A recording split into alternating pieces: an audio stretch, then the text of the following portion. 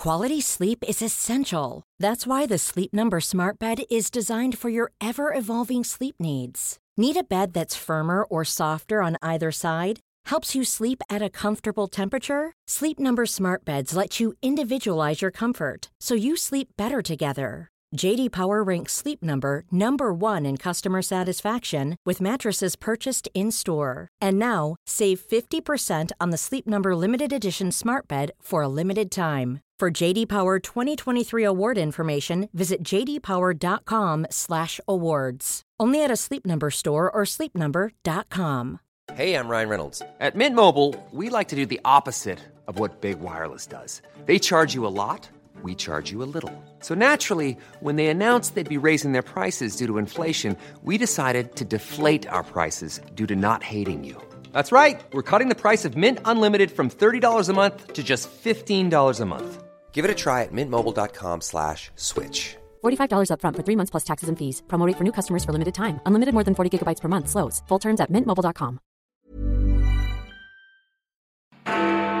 The Foreign Secretary, Dominic Raab, has made clear that restrictions imposed to control the spread of coronavirus will continue for quite some time.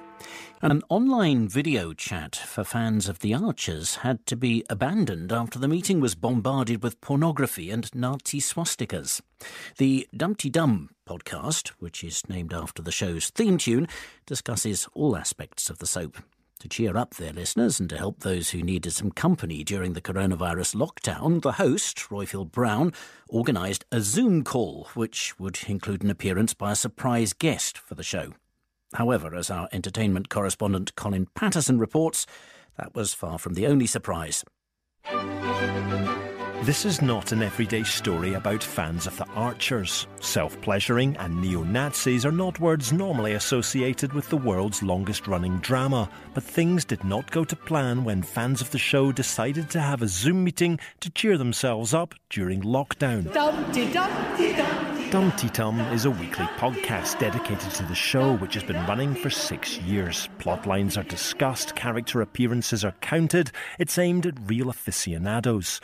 The host, Roifield Brown, thought it would be a nice idea if, during coronavirus, listeners could meet up for an online video chat to discuss the latest goings-on in Ambridge. On the latest edition of the podcast, he explained just how wrong things went. There was a gentleman who was at least 60 who decided to pleasure himself in front of the massed ranks of Dum-de-Dummers on Zoom. There was all manner of pornography thrown up and Nazi swastikas, and I was called the N-word repeatedly. It was an utter yeah. And all of this was witnessed by the meetup's surprise guest, Terry Malloy, who plays Mike Tucker in The Archers, who'd been happily answering fans' questions. Roifield Brown says the mistake they made was to put a link to the meeting all over Twitter, meaning that anyone who saw it could join in. However, he's not deterred. They will try the meetup again this Friday night with new security. Those who want to take part will have to send a direct message to secure the password. It is unclear if Terry Malloy will be back. The headlines again. Well, hello, Dumpty Dummers everywhere. Nicholas Barnes from Vitel here, with a company that provides, for absolutely no recompense at all, the telephone number you can call in and leave a message on. I just wanted to share with you a new feature we've added. You can now use the same telephone number to record a Dumpty Dum for the beginning of the show. It's clever, it's cool, and all the hip kids are doing it. Simply call 0203 031 3105 and follow the prompts. You'll hear my dulcet tones guiding you through the whole thing. And when it comes to record the Dumpty Dum, you'll hear it in your ear while you're singing, humming, instrumenting, or, well, however you're performing it yourself. It's that easy. Oh, and it can be anonymous too. Nobody has to know it's you. Go on, give it a try. 0203 031 3105. This podcast is a Roifield Brown production. Find others on iTunes. All right. Here I know. This is Dumpty Dum, sponsored by managers.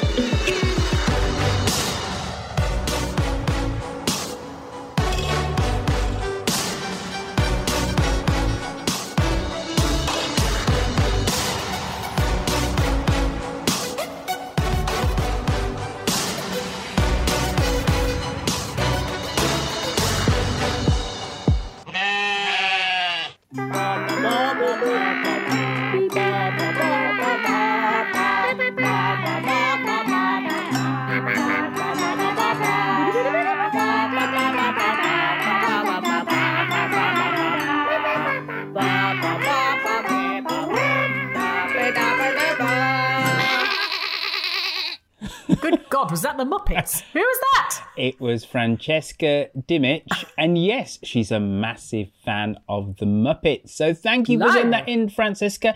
And as always, Lucy, you are on it with your cultural references. You spotted that a mile off. That's extraordinary. How did she do it? I think a little bit like Harriet. She's a woman of 1,000 voices. As well as being a professional musician, don't you now? Mm-hmm. And actually, there's going to be a lot of music on this week's episode, folks, because this is Dum De Dum, the show about the reality docudrama that are centred on Ambridge in the heart of the Midlands. I'm the over-domineering physio that is Royfield Brown, and with me I have the patronising karate instructor that is... Lucy Freeman. And the last part of the Snell Row, folks, is you. As we said at the top of the shop, the start of the show, that was Francesca, doing 1,001 Muppet-like voices. Who was your favourite Muppet, Lucy? That one that used to go mental on the drums. Was that Animal? Animal. Yeah. Animal. Yeah. I knew you reminded me of someone. That's it. That's the one impression I can do. Oh, and you know what? And I was always a Kermit fan. Always a Kermit fan. And I loved Robin, his little nephew. Yeah. I'm not at the bottom. I'm not at the top, but this is the stair where I always stop.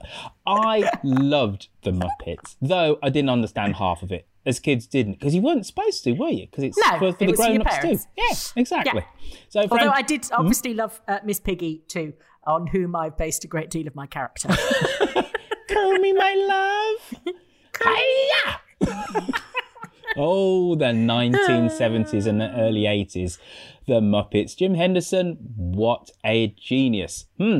Folks, if you would like to send in a Dum-De-Dum, Lucy, can you tell them how they can do that? If you would like to sing us a Dum-De-Dum, leave us a plot prediction. Sorry, I'm having a slight desk issue here. Then call us on 0203 031 3105 or leave us a message on SpeakPipe. Thank you to Cosmo for his podcast roundups, to Mike Hatton for his character counts, to Shambridge for her voices, and to Derek for the loan of the back bedroom. Derek pushed the boat out with Auntie Cardboard's Easter egg this year. He knew tiny little hollow eggs weren't going to impress her, so she was delighted when he presented her with a fully solid 6-incher. As always, filth. As always, you are filthy, Freeman. How many interviews did you do on Saturday morning, Freeman? Not as many as you did, because every time I woke up all over the bank holiday weekend, I just kept getting another message from Royfield going, bloody hell, we're in the mirror! This thing has gone beyond parody. The podcast that has a section called Mirror Headlines, because they're so wacky and unbelievable, has become a mirror headline.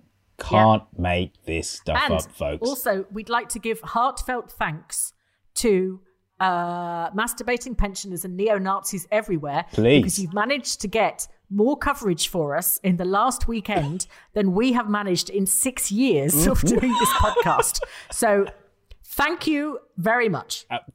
Absolutely. From the bottom of my heart, you horrible, vile people, I thank you also. That comes from the pair of us because, you know what? My mum, Lucy, she called me up. She went, "Who's been abusing my son?" Like this. I went, Mum, it's fine. And she burst out. And I was just, I know, it's all so great publicity. She just dissolved into laughter. Well, two of my friends accused me of setting it up as some sort of PR thing, myself. And I said, look, I don't know any neo-Nazis that I can call upon, actually. You know, and if I did, I doubt they'd be willing to sort of, just stump up when I asked them to. So, Well, it has to be said, on the Book of Face, Tim Benting did just say, he sent a message in Royfield, "Is this real? This is not real, is it?" I said, "It's completely real." He went, "Oh my God." Yeah. And Terry, on the Friday before we did the second Zoom session, which went off completely without a hitch, he said that, I forget the name of the actor, but the actor who plays Roy called him up and said, "Terry, what the hell is going on?" And he said it was utter bedlam. They had a proper laugh on the chat. So the actors on The Archers were completely aware. They were seeing all the news reports as well. But Terry was a total star, and he said to me on the Friday, he said, Roifield, I'll do it again. You know, you weren't at fault, blah, blah, blah. And we did the whole thing. But like, yeah, he loved it. And he loved, dare I say, he loved the fact that every news report mentioned him. And spelled his name wrong on the BBC twice, 3 times, which was great. Yes. Yep. Can I also say that I got a friend of mine got in touch and said that he's sort of local to me here, and said that their church service, which was a Zoom service, was hijacked in exactly the same way, with actually the same images and the same words that were used for you and all that sort of thing. He said it was the same thing. He said they have like a set thing and they just dump it in. Huh. So, yeah. So I don't feel so special now then. Sorry. Thanks for that, Lucy. No problem. On this week's episode, reviews from Young Keith, Margot with a hard D, Ed, Sister Sally, Babs and Trev. Oh, this is a call and a half from them. Pissed they were, pissed. Claire Asprey, Claire from Clapham that is, Dusty Substances, General Store, Holly, Shifty Dave and Carol. But first, before the caller inners, it's our loose. And a week in, I'm not looking at the screen. Ambridge.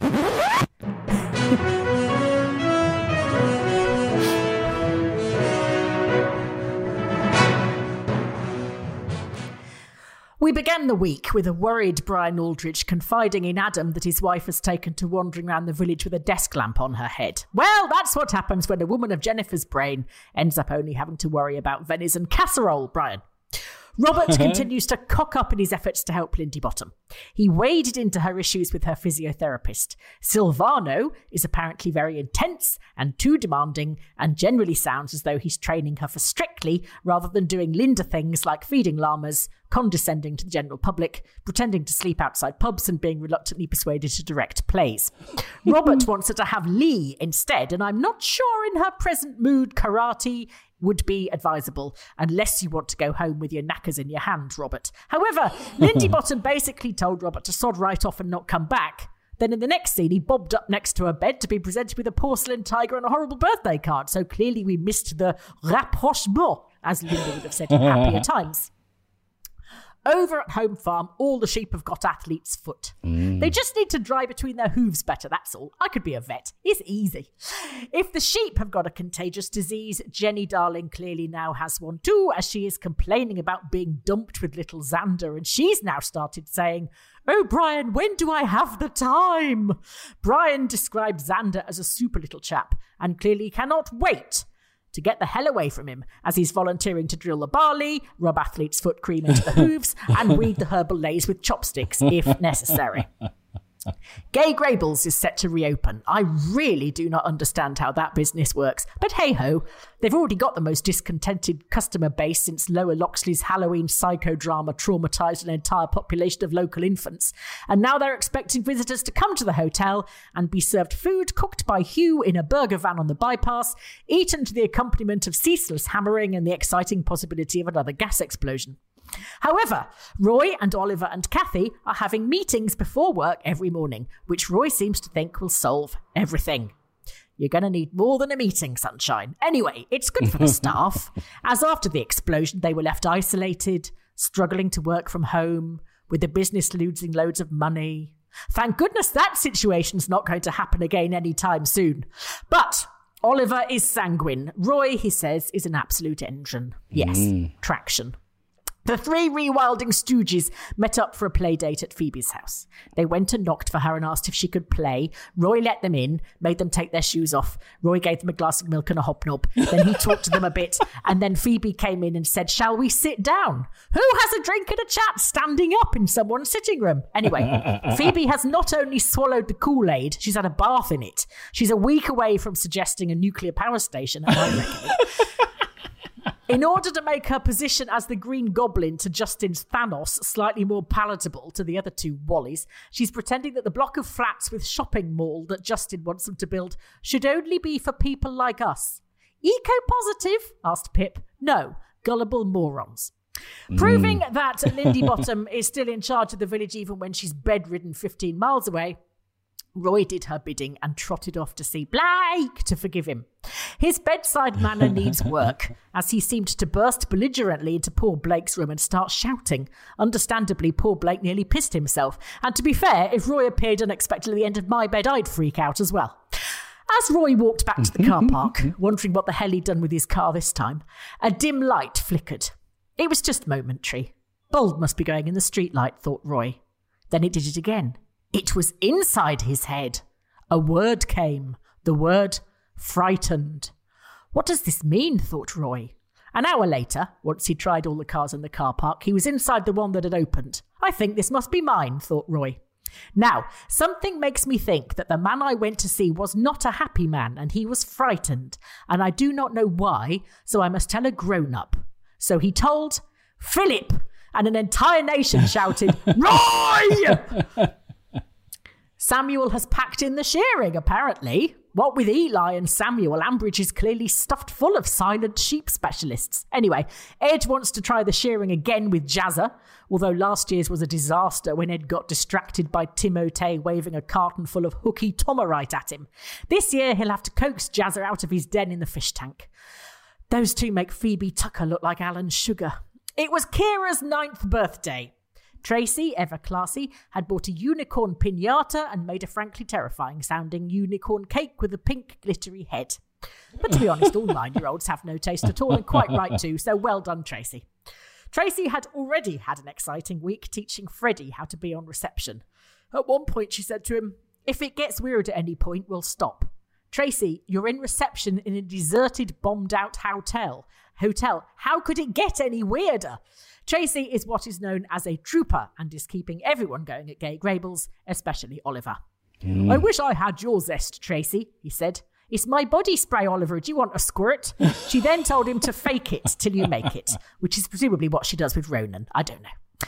The only thing worse than helping Shula paint Easter eggs is having lunch with Helen Archer, and poor Krusty managed to double book herself to do both. Shula is sounding more vicarish by the minute. But sooner or later the facade will crack and she'll start being wildly judgmental again. As soon as the coronavirus hits, she'll be one of those gits who covertly film their neighbours walking to the post box and report them to the police, the FBI and the Inland Revenue.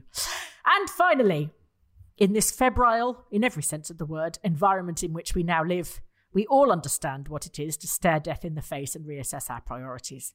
Emma narrowly avoided being fatally grilled or having an ensuite land on the small of her back. And this made her rethink what she wants out of life and her values. She asked Ed to go for a walk, and as they wandered through the trees, shyly exchanging glances, she faced the truth about herself. "Ed, when I nearly died, I realised what was important to me. That marble coffee table. Bring it back." The end. Oh, is that it? Yeah. Lucy? Yes? Is that it? Yes, I said the end. Oh, I was too busy laughing. It's the finish, the end. Fini. Oh, well, that was a triumph. So much better than last week. You know, that there was a poignancy to it this week, which I thought was lacking in last week's, considering the subject matter that you had to work with last week as well. You know, but this week, you know, that ending with our Emma was beautiful. Well poised. Well done, Lucy Freeman. Take a bow. Thank you very much. I do think. Mm-hmm. What did you think about the Ed and Emma thing when she said she wanted to get... I think he's right. Everybody's moaning at him and saying Ed's being an idiot and he just needs to get better. But unless they sort out the fundamental issue, the same thing is going to happen again. But would it? Because there's a realisation with what Ed means to her. And... yeah, but he thought she was before. But wait... You know, it's only words. But loose. We can all fall into relationships and be blissfully unaware of truly what that person means to us. And, you know, most people aren't. You know, they're in that relationship and they know they've put 2 and 2 together. They come up with a magic number of 4 as to what being in a relationship with that person means to them. Some of us, and I'll hold my hand up here, need that person to walk away for them to go, holy crap, right? This person is like another limb to me. I need, they are such a part of my life. And Emma is one of those, and she's not alone. She needed Ed to absent himself from her life emotionally for her to go, oh my God, no. He has a point. I was a little bit too selfish. He is actually my person, the love of my life. And that means that person can then rewire their behaviour subsequently if they can win that person back. So I think we've been a little bit harsh on the pair of them, because I think, because you've always said that you don't think that Ed is emotionally intelligent and things like that, and I've always thought that's a little bit mean and whatever, but whatevs, we all have our own perspective on everything and stuff. But I also think that what Emma is capable of, and I don't want to sound too trite here, but it is growth. And she's sat down and she's looked at her behaviour and she's looked at the key things which are driving her, and she said they aren't that important. The material stuff isn't that important. What is important is this good man who fundamentally I have a good relationship with, who is good to me. He's a wonderful father, he's a wonderful stepfather, and he's a provider. Even though I might have had a go at him about getting a better job, just like Susan was always having a go at Neil back in the day about getting a better job. But he's there, he's a worker, he's a trier. And she's realised that those things are more important than the marble table. But it's all words. She's still in shock after what's happened. The last thing Ed wants to do is get back together with her.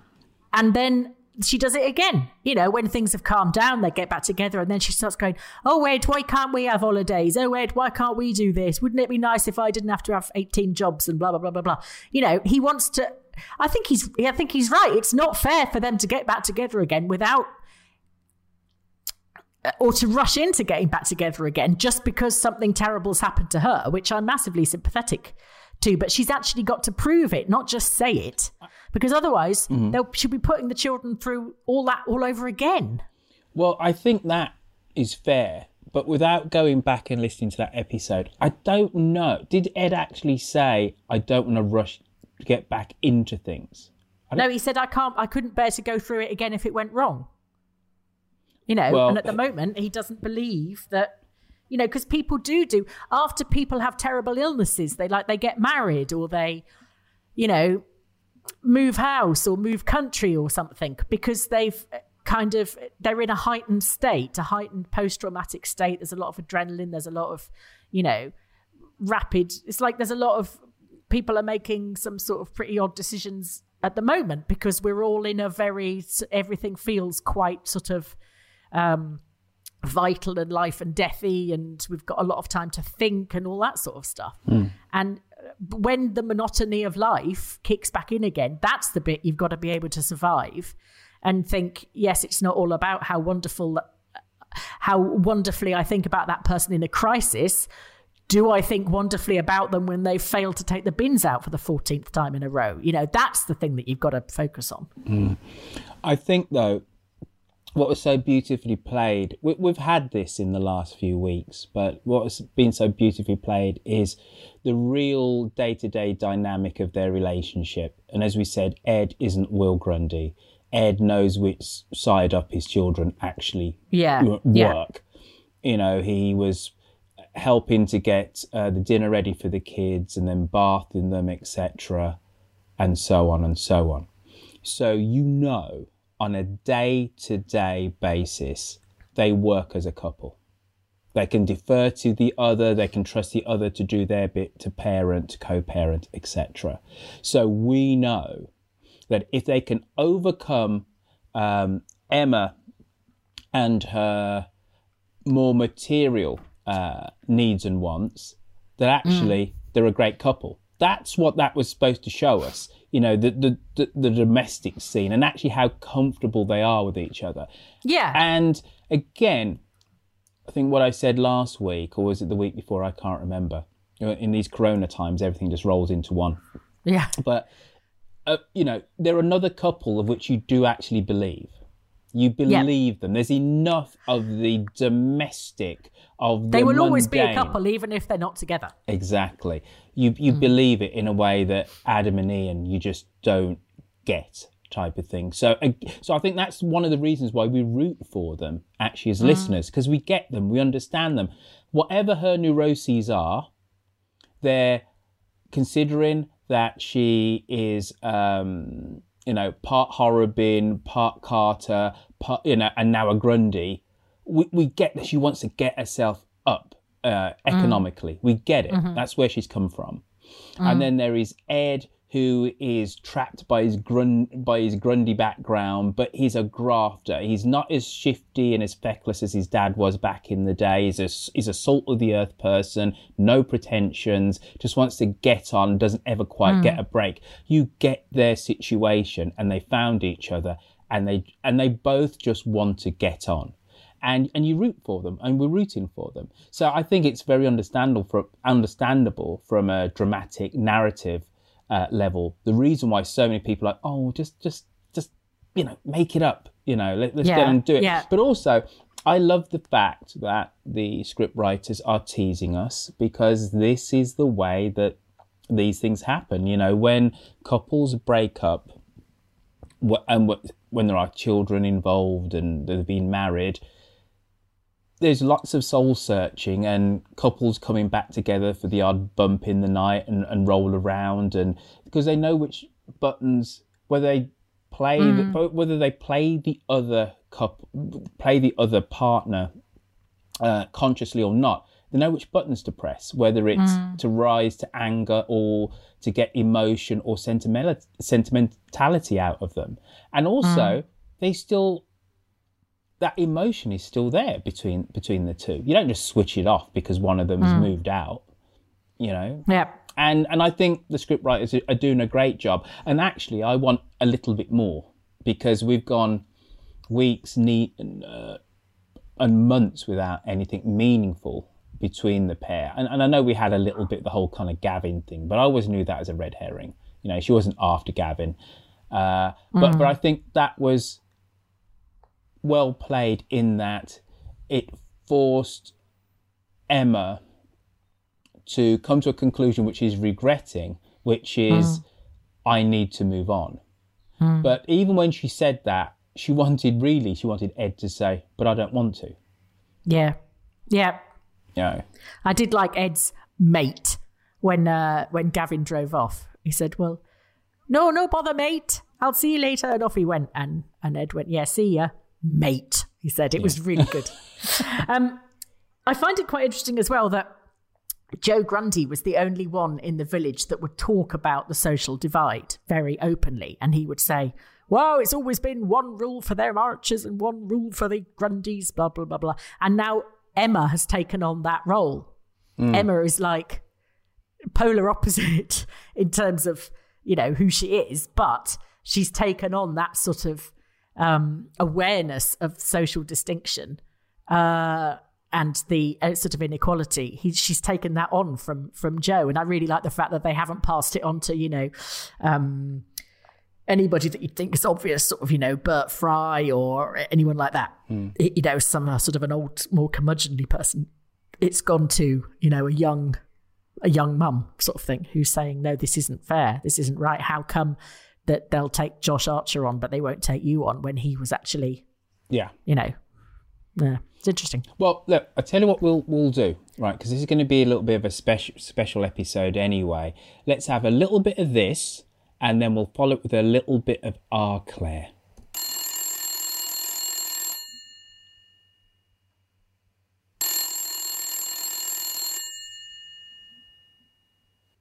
Hello, Ambridge 3962. Here we go. First caller in of the episode. It's Claire from Clapham.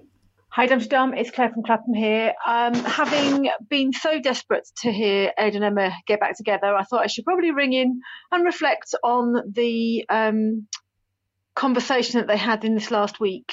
And although obviously we're all longing for them to get back together, I have to say that I kind of support Ed, really. It wasn't Emma that broke up with Ed. It was Ed that broke up with Emma. And the reason he did was that he felt like she would never be satisfied and he would never be enough. And I don't think Emma, by asking for more from him, is really turning that around or showing any different behaviour. And I think I respect his approach to that. I think with a bit of luck, it will give her something to reflect on, and she's going to have to make some kind of change or demonstrate some kind of change to reassure him that she isn't going to just moan about all the things she hasn't got in the future. And I don't think she's done that yet. She's now moaning she hasn't got Ed, which is not the same thing at all. So I still want them to get back together, but like I said before, it's got to be at a point where they've learned how to appreciate each other better. So still looking forward to that, or it would be nice to hear it at some point. So yeah, hello to everyone in lockdown, and I hope we're all getting on okay, and things are okay with me. And I wondered if anyone else is finding it less important to listen to the Archers on the day at the right time, because it's not the same day in Ambridge anymore. Yes. And I found myself thinking that, and I wonder if it's just me. And I don't always listen live, but sometimes I make the effort to. But now I feel less inclined to because it's not the right day. Okay, speak soon. Bye. Bye-bye. No, I'm completely the same, Claire. But to be honest, I don't know which way up I am. So this is like the bit between Christmas and New Year, but it's going on for ages and ages and ages. And I have to keep consciously reminding myself, normally you have a sort of an innate feeling of what day it is, but now all the usual markers have gone. And so I'm just listening on Sundays because I'm very, very confused. And I don't like it feeling that things are happening in Ambridge that aren't. I know it's kind of weird. They're doing a bit of they sort of slow things down or speed things up so that we're conscious that it's now the next day and that it's now Friday or whatever. But I don't know. I'm still confused. I was supposed to be doing a podcast with somebody over the weekend. And then they said to me, "Oh, can we not do it at the weekend? Let's do it on Monday because it's the bank holiday." And I thought, every day's a bloody bank holiday. I know. I just had to mutter that underneath my breath. Went, okay then. Yeah. I was going to message you actually and say, well, we can't do it on Monday because it's the bank. And I got as far as bank and I thought, oh, what the hell? So just across it. Well. The hell difference does it make? Right, that was Claire from Clapham, and let's have a little bit of the General. We're saluting you, sir. Hi, Royfield and Lucy. This is General Storr. Ringing just to say, Lucy, you're completely right. General Storr. My first name is Storr, which is spelled S-T-O-R-R. And everybody I've met through my life thinks they're being very original by saying, aha, General Storr. And I look at them and say, yes, that's exactly right it is. So I thought I would reclaim my nickname. I'm calling you from a very surreal London W10, walking around empty streets and just seeing London in a particularly bizarre way. Anyway, something more positive. What I'd like to talk about is, where is Clary? She is my favourite character, and she's just the sort of person we need at this very horrible COVID-19 time. She's kind, though very uneducated, essentially very intelligent and empathetic. And I'm missing her. I think she'd be a great addition to the cast at the moment, and she hasn't been on for a while. I also think the writing about Linda's post-accident depression is really excellent. Robert's desperate attempts to try and help his wife, he obviously loves her enormously, and every effort is being rejected and makes matters worse. It's quite upsetting, but it's very well written, I think. Anyway, enjoying everything that you two are up to, and I particularly liked your Lucy, the thing about Kathy Perks, and where is she? But I noticed that she was mentioned again in this this week's episodes. Where is Kathy Perks? Anyway, talk to you both soon. Have a good week. Stay safe. Bye. So Lucy, if you went off sleuthing, didn't you actually? You got to the bottom of the mystery, didn't you? I did. Yeah, she's chained up in the boiler room. There you go, General Store. We know where she is. But it's lovely to hear somebody from West London, my own stomping ground, and actually from Ladbroke Grove. Yeah, so W10 who's walking around. So He is right about Clary, though. She hasn't been in it for ages, but I wonder if that's because they're going to use her for one of these new monologue-y type affairs that Kerry is writing at the moment for May, because she'd do really well in that, I think. No, true. Very true. But you know what, though? I think literally all the characters would do really good at the whole kind of monologue thing. Yeah. You know, just this is what I did today, blah, blah, blah. Saying one thing but meaning another. Yeah. But but since we've had the new Clary, the new old Clary... I could do without 15 minutes of Helen Archer telling me what she's doing. She'd be one of those buggers that was up doing Joe flipping Wicks. She'd be doing 20 minutes of yoga, and then she'd be, knitting her own teapots and God knows what else, wouldn't she? But don't you need that as a compare and contrast? Ooh, I don't need that at all. Social media's full of it. You don't need Helen. You just go on Twitter for 10 seconds. But, since we had... my Mandarin Chinese is coming on marvellously. Oh, shut up. Anyway. But this new old Clary, since she came back, we've only really had one storyline that I can remember that she's been kind of central to, and that was the whole falling out between her and Susan. Yeah. She has been woefully underused. Joe dying was all about Ed, wasn't it? Eddie, yeah. So let's get her back behind the microphone and let's get her used. All right, so that's General Store saluting us and marshalling the troops over there in Ladbroke Grove and W10. Now we move to Ealing, which is a little bit further west in London, keeping things geographically close. It's Babs and Trev who've been on the cocktails. Hello, Royfield, Lucy, and all Dumpty Dummers around the world. Here is a pissed up Babs and Trev. Okay, just to explain that, we've spent all today making and drinking cocktails. I made the cocktails and the rum punch. Yes, so and playing music, which we've got running in the background. We were somewhat inspired by the recent events. The Zoom event that was crashed by wankers and people want to use the N-word. Sunny teachable moment. Keep on trucking. Love the idea. It'll get better. All those people who've got lots of spare time, please shut the fuck up. You're getting on my tits. Not only am I working, queuing up outside shops in my spare time and doing usual domestic stuff, but I've now become a hairdresser too. I dyed my own hair for the first time in like 20 years. And I gave Trevor number 1. Yeah, much better than the number 2. So my coronavirus predictions: Philip will get the virus and self-isolate in Gavin's room.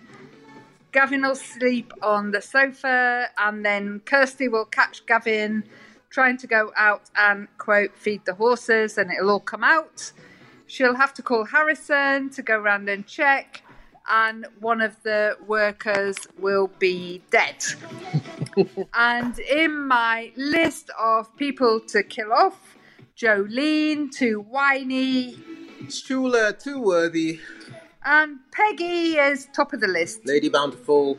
And you can't have a funeral because there'll be no eulogizing. Yeah, that word. And she'll leave all her estate to Kate, who's not going to share any of it. And I think that'll be great fun and games. Okay, so in tribute to the fellow with the small appendage, in the background we have Handled It by Nadia Batson. That's all for now. Love and hugs to all. Bye.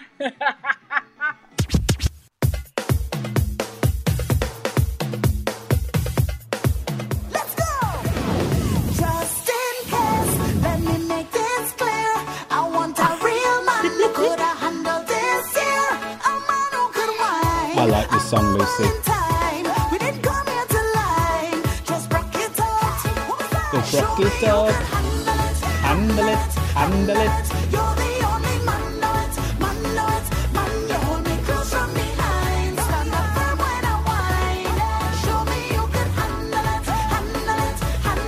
Good Lord. You know what, Lucy? What? Those small island people from St. Lucia in the Eastern Caribbean. One thing you got to give them credit for, they know how to party. You put on a little bit of soca music, a little bit of Handle It, or push it up, push it up, push it up, push it up, all that kind of stuff. Push it up what?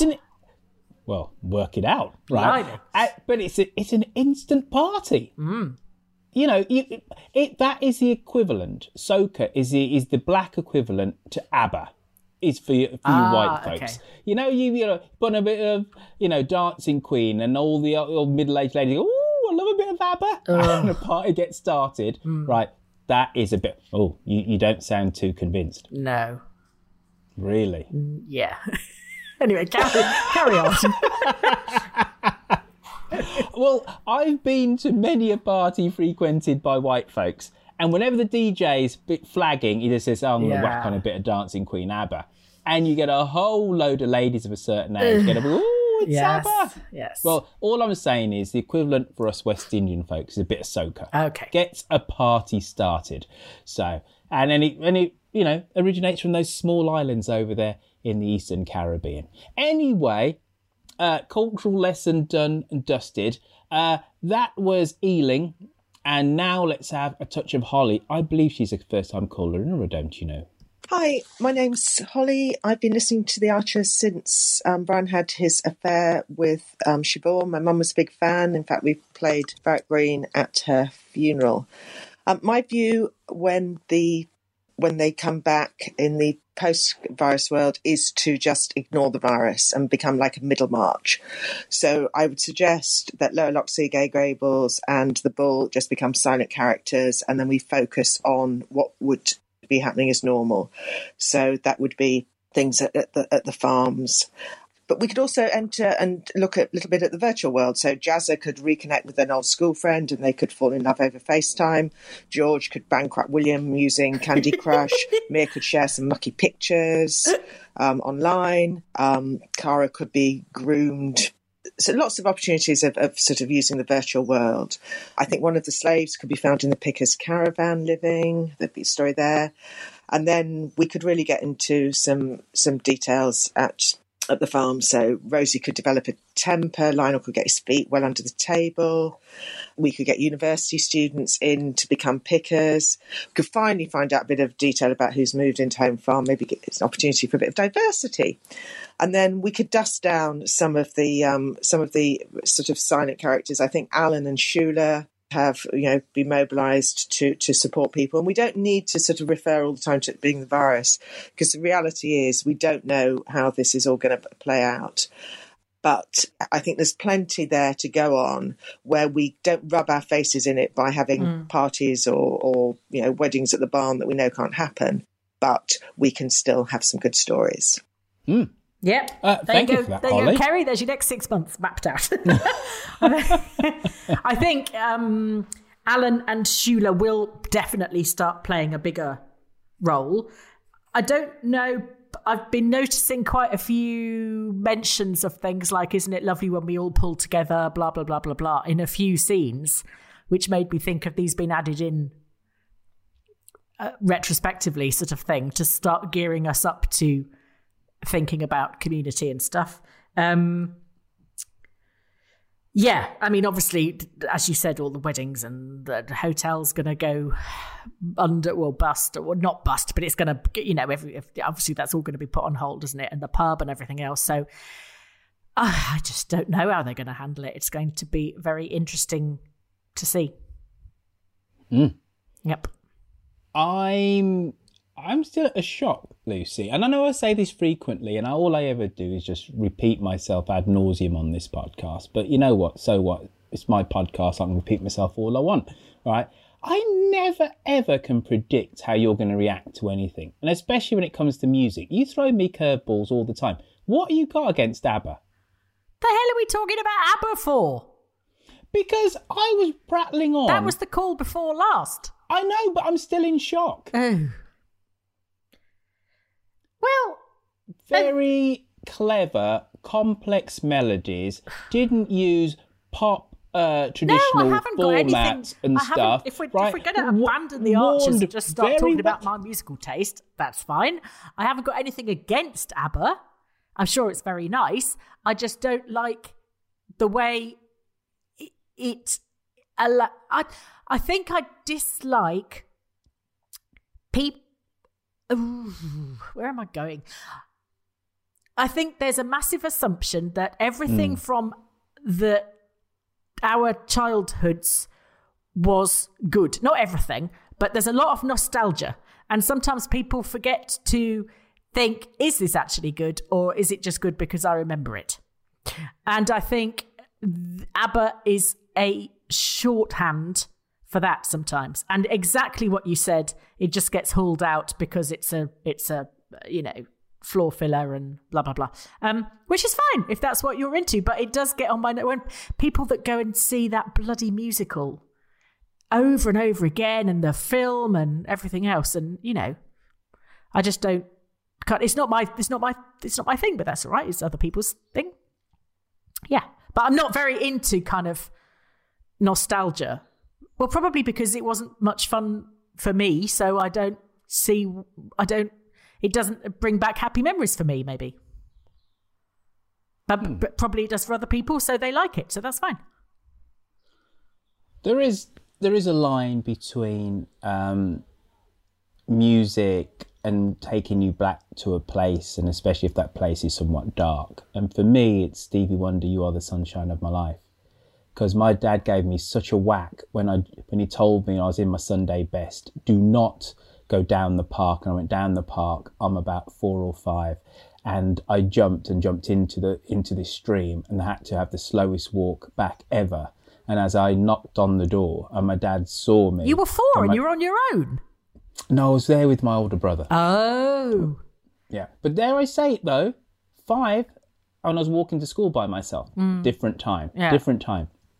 And that was crossing over a road. Admittedly, there's a lollipop lady. Yeah. But it's crossing over a main, not a main road, but a road anyway. Anyway, the whole point is that when my dad gave me a whack across my bottom, right, and I said, I told you, we're going around to your grandma during your Sunday best. Do not get off today. You are the sunshine of my life. Yeah. I was on the radio. And to this day, whenever I hear that, my little buttocks, my little 4 or 5-year-old buttocks get a whack with the back of my dad's hand coming through the door. So I do hear your point, right? But for me, there is nothing like time for you to realise what truly was a well-crafted piece of music. Because you get, in and of the moment, there's fashion, there's a whole load of other pressures which make you think that this piece of music is great. Case in point, as a teenager, Great Bar Comp, early 1980s, there's nothing more hip and cool than to be into the Human League. Phil Oakey was so great. All the girls fancied him. All the boys wanted the hair just like him, and they're wearing stay-pressed trousers. That music, I will contend, has not really stood the test of time. It's great to have it on a soundtrack of a movie to denote the early 1980s, but his vocals were bad, and the music was actually very simple. Don't You Want Me Baby is a classic piece of pop. I just remember the video. I can barely remember this. Yeah, well, yeah, the video was. I was going to say it was brilliant. It wasn't brilliant, but it worked. It utterly worked. It did a job. But really, 30, 40 years on, is that music really good? Don't You Want Me Baby, classic pop. Not knocking that, but the rest of their output, pretty poor, really. But they were fashionable. Whereas with ABBA, though they were kind of derided by pop purists, by music snobs at the time, the complexity of those melodies, you can't deny those guys were really bloody clever who were putting that together. Let's take a 104. Ooh. Epping New Road. Sorry, Wow. my sat nav just suddenly launched into life. I've no idea why. Bizarre. Well, it's probably telling us to move on, really, and to go from ABBA back to the Archers. So thank you for that sat nav, because I was wandering down the wrong avenue, so to speak. Haha. And let's remember that we are fundamentally about all things Ambridge, with a little touch of our Shifty Dave. Hello, Lucy. Hello, Royfield. It's Shifty Davy here from Fife and other places. Not so many other places, as we all are in lockdown. A recent episode began with 6 full whacks on a fence post and grunts from an unnamed man. And I was surprised to note that just from grunt alone I could identify Ed Grundy as the character. And then the next episode began with yet more fence post whacking as a gazebo was put up. And this time the whacker was Jazza and the grunts belonged to him, and I could also identify it. I wonder if my ability to identify the men of Ambridge from grunts alone is the reason I feel an affinity with Tracy Horrobin, who I was so thrilled came back in a recent episode. She cheered me up so much, I wondered if, rather than the Queen, we would have been better with Tracy Horrobin addressing the nation in the midweek. Hello, men. That was a terrible accent, but you know what I mean. She would, I think, find the whole thing a brilliant giggle and cheer us all up. I think that it's very important that the Archers cover coronavirus. It's going to be a huge story and affect all our lives for such a long time. I think we need to see it reflected in the characters, and it also allows some opportunities. I think I can see Debbie, for example. Tamsin Greig must be just as available as the rest of us, and so a Zoom call from Hungary could be an excellent monologue episode. My last thought is that we're all very worried for Kirsty, but perhaps we've got it wrong. Maybe on discovering Philip's skullduggery, she'll go the other way and finally realise that the way to get round this is to become a gangster's moll, and for her to be the patriarch of a clan and finally get one over on all the rest of the people of Ambridge and get what she justly deserves, revenge. Blimey. Shifty Davy. Dark Shifty. Very dark. I wish he'd hurry up and find out. God, bloody hell, this storyline's dragging, isn't it? Flipping heck. What do you mean? It's only just started. Oh, I can't bear it. I like things over in a fortnight. Wallop. Done. Next. That's what I like. That's I want such a bell a fib. that I could just go ding. Is that what you did with your sat-nav? Deliberately just going bing to me talking about ABBA? No, I didn't. I don't know why. Truly, I don't know why that happened. Yeah, right. You just outed yourself there. I didn't. Yeah, you did. Anyway, here's Dusty. Hello, it's Dusty Substance here, the wrong sort of listener. First of all, can I wish everyone to have a blessed and relaxing Easter in whatever way is possible for you. But please stay at home, guys. You know, stay safe. I just wanted to say, not for the first time, and I'm not alone, what a blessing Tracy is. I absolutely love her to tiny pieces. I've just listened to her on the Thursday episode of this week, where she's been really positive with Freddie and really wonderfully supportive and a real boost to Oliver. Could they possibly start going out together properly? I mean, I'm Roman, but Oliver deserves Tracy. And I think probably Tracy deserves Oliver. And I'm looking forward to her being the queen bee of the reception while Linda is incapacitated. And that's probably it, really. Anyway, love to you all. Take care, stay safe, and speak soon. Bye. Bye-bye, Dusty. I loved Tracy calling Freddie Fred. Come on, Fred! And she just powers through things, doesn't she? But she did sound hurt about the cricket, that he'd put signs up saying anyone can come along, and she didn't like that. She likes being in control of things, I think. Well, especially something where she has some kind of talent for, you know, and she was the vice captain last year, so it makes sense she'd be a little bit miffed that she wasn't aware, you know. Yeah. So, All right, so that's Dusty and giving us all sage advice. Stay indoors, stay safe. And here's another gentleman who is an utter What's I searching for? What's the utter what, Lucy? I don't. Is an utter staple of the Dumpty Dum family. We haven't heard from him for a few weeks. It's Old Grey Whiskers. I don't know how much this call is actually going to talk about the Archers, but it's a call nonetheless. Hello, you two, and all them other you twos all the way out there in Dumpty Dum land. Now then, I hope you're all keeping all safe, because this is Old Grey Whiskers here. But I ain't quite so grey whiskerish as like what you remember what you saw me at that there Birmingham Dumpty Dum Live. What I hope we'll have another one of when all this coronavirus nonsense is all over and done with. Anyways, I ain't so grey whiskerish, because I had a funny turn tonight, and I decided, when I looked in that looking glass, I said, "You looks like an old man." So I took my scissors and my old cutthroat razor, and I had a go. And now I don't look like an old man. I looks like an old Victorian man, because I ain't got no beard no more, but I still got a lovely set of sideburns and a bloody great moustache, and I still be Old Grey Whiskers.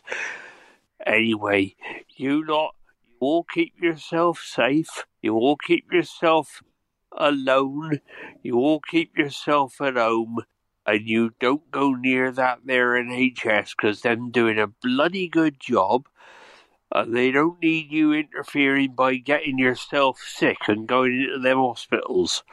So you all stay well.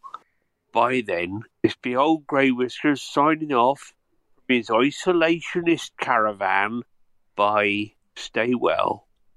Bye-bye, Mr. Whiskers. Bye-bye. You too, and do not be doing anything with sharp objects on your own in the caravan. No more chopping. Stop it. Right, that was Mr. Old Grey Whiskers, who's down there in Dorset. And we've done Dusty, we had Shifty Dave, we had Harley, we had Babs and Trev, we had General Store, clicking to attention. Now let's have, I think this is one of Lucy's favourite callers, or caller-inners. It's Young Keith. Yay! Hello, Dumpty Dum. It's me, Young Keith. Glad to hear about your very exciting exploits on social media this week. I'm sorry to not have been involved in it. I'm just calling up. I've got a plot prediction. Call me mad, call me crazy, or call me, maybe it's obvious, I don't know, about this man, Philip Moss. I predict that he's going to try to kill Linda. I think because Linda seems to be the only one who's sort of putting two and two. Roy had it there on a plate, didn't he? But he's too dumb to figure it out. But Linda's there. She's already, the cogs are turning. Philip's asking loads of questions about Linda. I think she's going to just be figuring it out, and then he's going to come round with a hamper, come to visit, go upstairs to visit her, pillow in hand. And I think Robert's going to save the day. I don't know, maybe he'll use the medal to clip Philip round the head and cosh him with it. But maybe I'm getting too excited there. But yeah, call me mad. I've been thinking about it all day. What do you think? What do you think, Lucy? I think it's a possibility. No, it's not really a possibility. Sorry, Young Keith. It's not. But I do think Linda is going to regain her Linderishness by being involved in the unveiling of Philip as a wrong-un. At the moment, she's feeling useless. She's feeling, because she's lost her physical ability to produce, as we were saying last week, which for her is essential.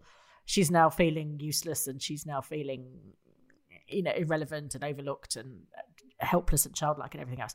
So to get her groove back, she will mastermind something from her bed, and it will unveil Philip for the nasty bugger that he is. And I think that's how she will regain her essential Linderishness.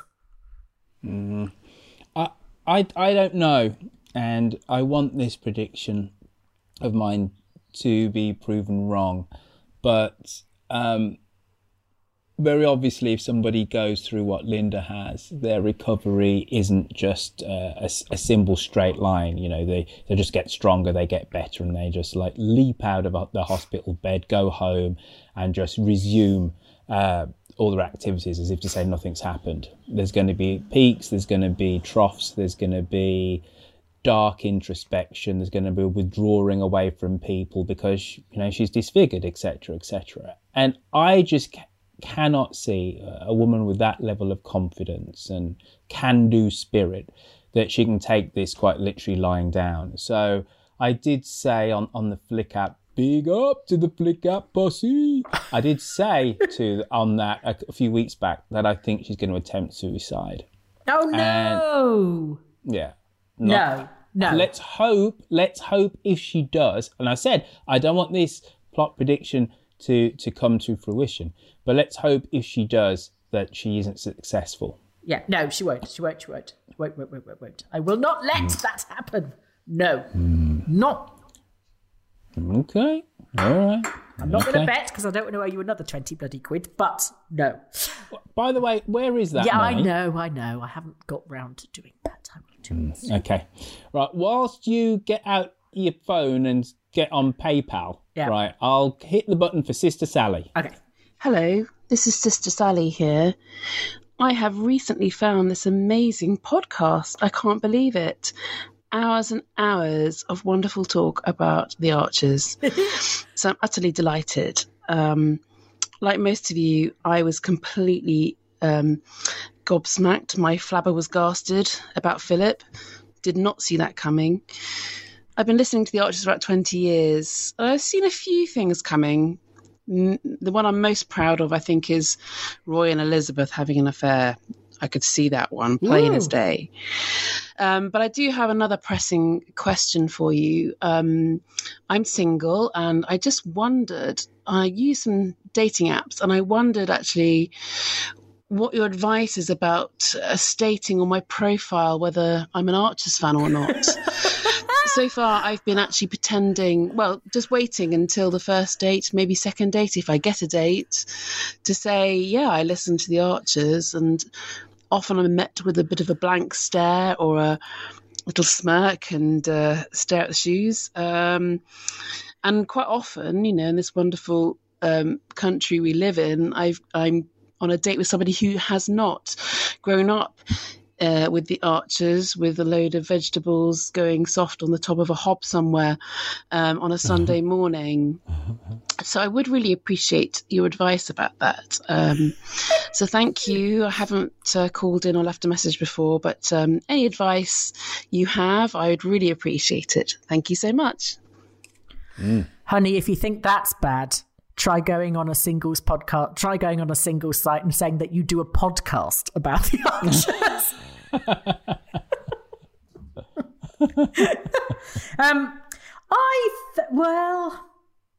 You definitely shouldn't pretend that you don't. Just say you're very fond of radio, I think, and say spoken word radio, because then you'll get the radio forers who are nice. Otherwise, you'll just get loads of men tossing on about what music they like, which is boring. So, say you like spoken word radio, and say you like Radio 4 and Radio 4 Extra, if you do, and PBS and things like that. And then you'll get the nice, interesting people who can listen. Yeah, that's what I think. And then if they say, I love the Archers, then you've hit the big time, and obviously they're a keeper. I think there's a key component missing in all of this, which is your age as well. It is the elephant in the room, and I get told off frequently by Lucy by saying, or at least by intimating that, generally Archers listeners are of a certain vintage. Not all of them, but generally and stuff. So I think that's a key component. If you're on some hip and down with the kids dating site and I don't know, the average age is 19 or 21 or whatever, and you say I'm a fan of the Archers, you expect it to go down like a lead balloon. But she said she's been listening for 20 years. So she could have been listening from when she was 1. Yeah, I know, but she's not going to have understood it until she was at least 8, which means she's at least 28. So she's not going to be on anything for 19 to 20s. Well, I suppose she could be. Yeah, she could be. She'd be looking for a man of that vintage or lack of vintage. Mm.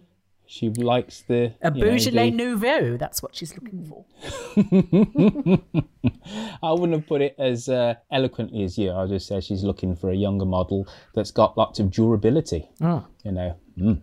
Anyway, so Lucy answered that question. There's a lot of knowingness in her answer there. I feel like you've trod that path, Lucy. Next! I just didn't say a word and let you just handle that call. Anyway, that was Sister Sally. Thank you for joining the massed ranks of Dum Dum, Sister Sally. It's let us know how you get on. Yeah. What you could do is an A/B test. Do one profile where you say, I love the Archers. Yeah. Another profile where you say you don't. Don't call yourself Linda Snell as your name or anything like that. That would... I don't know. Lavinia Rafferty. Yeah. That might be a good nom de guerre. Yeah. Anyway, right. So, Sister Sally, well done, part of the team. Smashing, super. Now it's New Jersey and Margot with a hard T. She's going to tell us some stuff about what happened last week. Thank you, Margot. Here you go. Happy Easter, Royfield, Lucy, and Dumpty Dummers all over the world. It's Margot from New Jersey. This week, I enjoyed the interaction between Ed and Emma. Emma admitted to Ed that she wants to get back together, and Ed gave her a resounding no. Emma is holding on to nostalgia, and Ed has some practical concerns that all the issues that they've had before are still there. Emma will always want more than what being a Grundy in Ambridge can provide her. Yes. I know many are rooting for these two, but I am holding firm in them remaining separate. I think in life we get more than one soulmate. And as we change and evolve, these people will change their role in our lives. Both of them deserve more out of life than what the other can provide.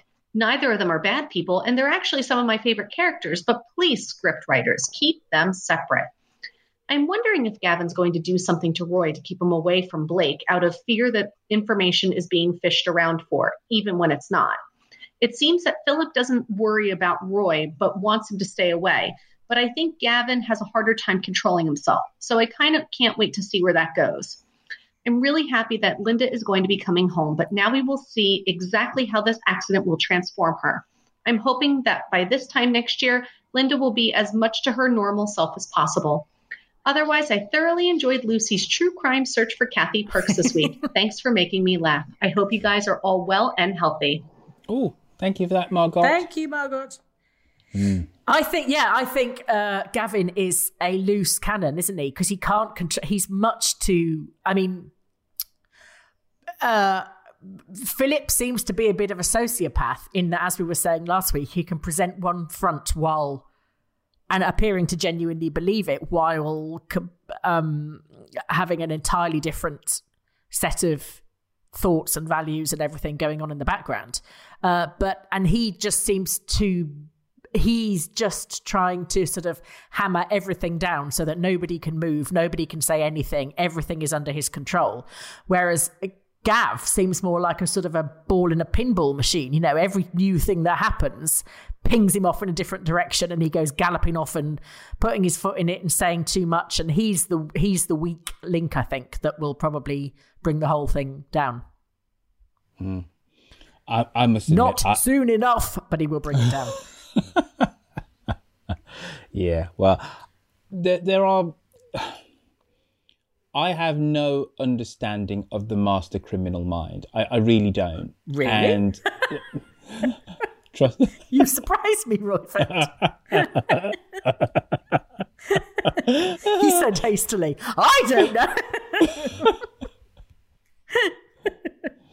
I really don't understand how you can have people in modern slavery and hope to get away with it. But obviously people do. I just don't know. Well, they do all the time, don't they? All these court cases, they do.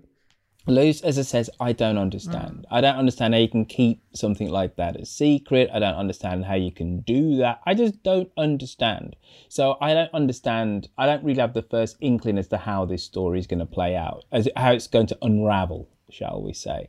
I think as Krusty fans, we hope that Krusty's going to, put two and two together and unmask Philip. And he'll say, I would have got away with it if it wasn't for you pesky kids. And then he'd be taken away by the police, you know. You literally know it cannot be Harrison Burns that uncovers this, because he's never uncovered one. Well, as somebody said crime. last week, if it was left to Harrison, he'd end up with a community action reward.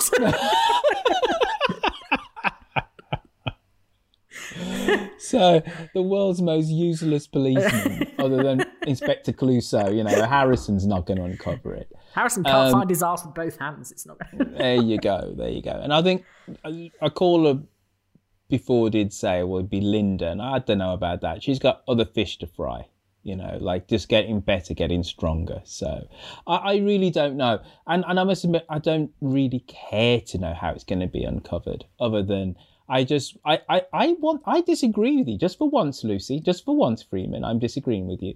And I think I do want a slight slow burn on this, a slight, you know, slow little sizzle.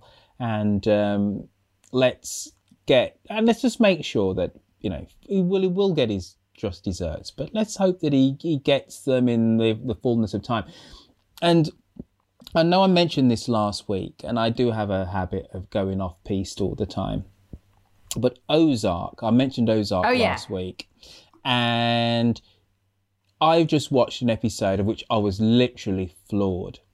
So the setup is this very ordinary couple are laundering money for the mob, and he's a mild-mannered accountant, financial advisor, blah, blah, blah. It's Jason Bateman, and they go off to the boondocks in America to launder this money. And his wife, who's played by Laura Linney, takes to this role with aplomb, shall we say. He's smart. She's smart, but she's ambitious in the way that he isn't. He actually wants to get out of this. So there's this innate tension between this husband and wife.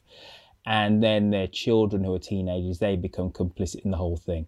The episode which I've just watched is a tour de force of writing and acting, where her brother comes to town, and he's been in it for a couple of episodes, but he has mental health issues, and the situation needs to get dealt with. And Luce, it is utterly brilliant.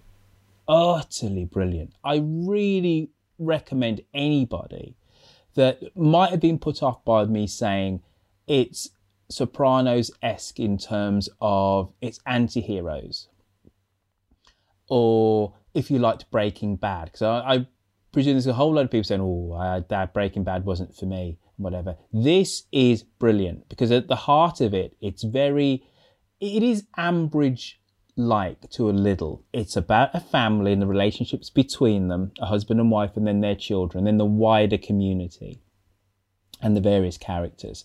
But my God, the episode where she goes on the road trip with her brother, tour de force of writing and acting, that brother, you believe that he's going through the mental travails that he is. And Laura Linney's just totally exasperated. It's utterly brilliant. So please go and watch Ozark. If I didn't convince you last week, you've got nothing else better to do other than, you know, re-listen to old episodes of Dum Dee Dum. Go watch that. Sit down with your loved one or your family, to do a Lucy V. Freeman joke, and go and watch the 3 seasons of that, because it is very good. Season 3 tonally is different from the first 2, but it is so good. There you go. There's the workings of the criminal mind. That's the link that I made, Luce. Yeah, Criminal Minds. I always think there's a bit of a song title in that, but it's Suspicious Minds, isn't it? Not Criminal Minds. Anyway, right, another new caller-innerer. We seem to be doing rather well for new caller-innerers, Lucy. You ever been to Margate? No. Well, if you do, shout out for Ed. He'll probably answer you. Here's Ed from Margate. Hello, it's Ed from Margate here. Margate Ed on the Twitters and the Instas. Long-time listener and Patreon person. Lucy and Roifield, what's that link again? And first-time caller-innerer. I work at the Cabinet Office, which is pretty full-on right now, so very grateful for living by the sea and being able to run along the beach whilst listening to Dum Tee Dum. My Archer's Vintage first storylines I recall are Alice and Chris eloping to Vegas, Neil and Susan having a surprise anniversary trip to London, and Jill discovering that Phil had died. According to the website, that was in 2009, and makes me an Annette Turner. although I barely remember her. However, the next option would be to be a Jude, and I'm certainly not doing that. Reflecting on everything that's happened recently since the explosion at Gay Grables, I love that the action kind of seemed to come out of nowhere, and now we have this metaphorical explosion of storyline. I wasn't expecting the modern slavery, so Roifield, you were right again about Philip being a bad one, but Lindy Bottom's recovery is so moving as she's coming to terms with it, with some great performances from all involved. In reality, I'm sure she'll have a very long recovery, some steps forward, some steps back, and a massive psychological impact for her to deal with. And there are lots of pointers that way. I hate to say it, but I'm worried that she'll get stuck into such a dark place that she even ends up attempting suicide. No! I kind of felt like she was in that place when she spoke to Freddie. I suspect, though, that we'll have a couple of weeks of excellent writing and acting, followed by a quick event which suddenly resolves her struggle, a la Lizzie and her quick trip to the therapist. So that will all be fine then. On a lighter note, two things I never expected myself to say. First is that Tracy is about to surpass Lillian as my favourite character, even though I probably aspire to be more like Lillian in my later years. Sorry, Lillian, I still love you. And secondly, I hope the Zoom call went well and there are no uninvited miscreants this week. I'll try and join the next one, although there's always a problem that the video I'll see of some of the regulars won't match up with the image I've created in my mind. But I guess there are worse tribulations these days, aren't there? Love to all of you. Keep up the great work with the show. It's a real highlight of my week. Oh, thank you, Ed. Thank you, Ed. Do you think... after you. I've now forgotten. Yes, I think you are right. You are not right about the suicide thing, obviously, Ed. But I think that what you said about so one thing will happen, it will all be sorted out, la. Yes, I think we're back in the I'm hoping we're back in the territory of Ed's fortnight's worth of crack addiction. So yes, that's all resolved. Pull up. Never talked about it again. So yes, ideally that's where we are, because I really, really couldn't bear it if Lindy Bottom did anything to herself. Yes. Do you think our Ed is one of those Margate hipsters? Do you think he's a bit of an artist in his spare time? Not if he works for the Cabinet Office, no. Fair enough. All right, we'll move on then. Carol, you're up next. Hello to all Dumpty Dummers everywhere. It's Carol from the Highlands of Scotland. So first, a couple of thank yous. First one to Roifield for a fantastic, well-organised Zoom session. Also, fair play to you for the majestic handling of the mute button non-compliers. Also, who knew Mike Tucker was Davros? And also, I'd like to say thank you to Lucy for the Kathy Perks mystery. Your dogged search for the truth was nothing short of inspirational. It was like 24 meets Wicker Man with a dash of Stepford Wives thrown in. If you get out of Ambridge in one piece, I look forward to season 2. So I've been trying to sift through a couple of concerns before Ambridge goes into lockdown. And in no particular order, and this is not all of them, but these are the things that have been going through my head. So, does Ian know his kitchen exploded? And is he still in Ireland? Yes. Has Elizabeth seduced Ross yet? And how's Jim's extension coming on? Has Natasha got her new manager yet? Will Ed and Emma get back together before the lockdown? Has Neil murdered Hannah? Will Robert let Kate remove the nail polish from Lindy's toes? And please, will Kirsty get away from Psycho Phil and Ghastly Gavin? Yes. Even if she has to go and stay with Roy. Even if. Well, there's a lot more where that came from. But that's all for now anyway. So stay safe, everyone, and take care. Bye. Bye-bye, Carol. That's proper call and response there. We were missing our cues, Lucy. Yeah, I know. Well, I was my little brain was practically smoking, trying to get ahead of her. That's a nice idea about Ed and Emma having to quarantine together, isn't it? I like that. Jim's extension, who cares, as long as no one tries to make toast and blow it up. And yes, it would be lovely if Kirsty moved in with Roy, I think, because she's happy and she's relaxed with Roy, and she's going to need looking after, and he's quite good at that. Well, it would give the character of Roy some reason actually to be in the village. And the more I think about it, I am really quite down on the character of Roy Tucker. But it's not because of the actor, but it is just, it's that, as I said, that Venn diagram of social connections, and then how he's motivated in terms of, his actions in the village. I just think it's pretty pointless. So you need to give him a point really quite quickly. So, yeah. If it's Kirsty, it's Kirsty it is. Right, now, I think that's the end of the caller-inners, Lucy. So I'm going to hand the cudgels over to you and say, Lucy, do you have any emails? We do. Oh, we have one from Babs and not Trev this time. Oh, okay. She says, the one really positive thing about COVID-19 is that people are not scared of AIDS anymore. In 1994, I was told that I would be dead of AIDS in 2 years. It was a really scary time for Trev and me. I lived long enough to get on treatment, and I now sing in a choir of people living with HIV called Joyful Noise. We wrote and recorded a song called Champion with Vula, who used to sing with Basement Jaxx. I am very proud to have done the second solo on the track and not need auto-tuning, as it's very high for me. Anyway, I thought I would raise the game England v Germany with this inspirational playout. It's on iTunes and all profit goes to the NAZ charity. Love from Babs, not Trev. Thank you very much, Babs. And we are very glad that you are still with us and still singing and still caller-innering. And you are fit, healthy and hale. Yes. And so at the end of the show, we're going to play that out. And it is a bit of a stonker, Lucy. Is it? I had a little bit of a... Is it a banger, Royfield? I sound so ridiculous when I say things like that. It's a proper banger. I did throw some shapes to it last night when it was downloaded. Because, dare I say it, right? Somebody says, oh, I've done this track. And you go, oh, yeah, right. Yeah. Oh, good, another one. Good, yeah. And then I put it on, I was like, oh.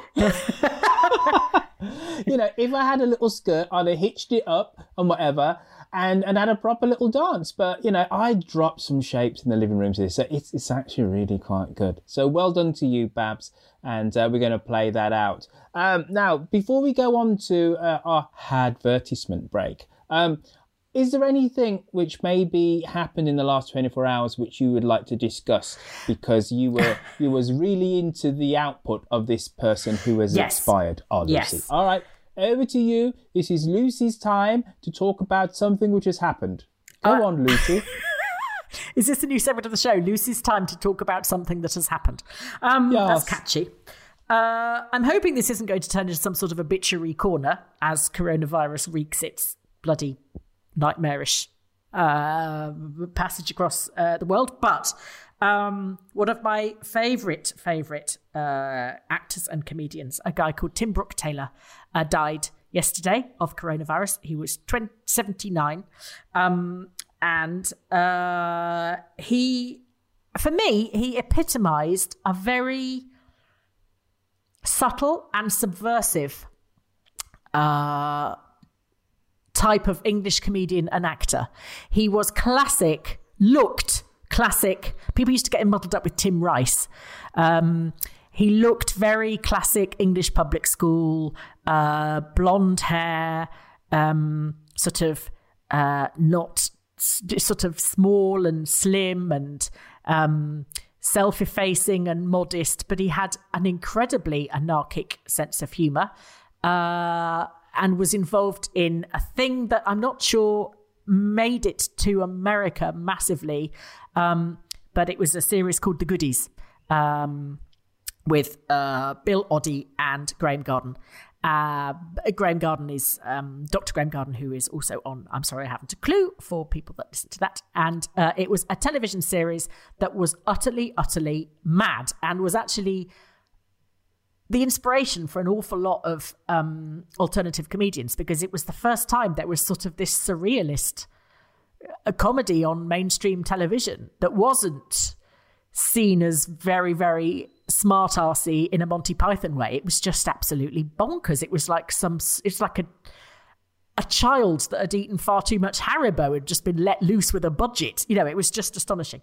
And yes, and he was also an actor. He did a lot of sort of what you'd call cozy sitcom things like Me and My Girl with Richard O'Sullivan and things like that. But he was a wonderful man. No one in show business seems to have a bad word to say about him. He was just very generous, very kind, very sweet man. And he was also a stalwart of I'm Sorry I Haven't a Clue, both on their stage shows and on the radio. And he will be really sadly missed by many of us, including me. Ah, an essential part of my childhood, the Goodies. Yeah. And he also, bizarrely, was directed by Orson Welles. What? Yeah, in a film that never got made. It was printed but never made.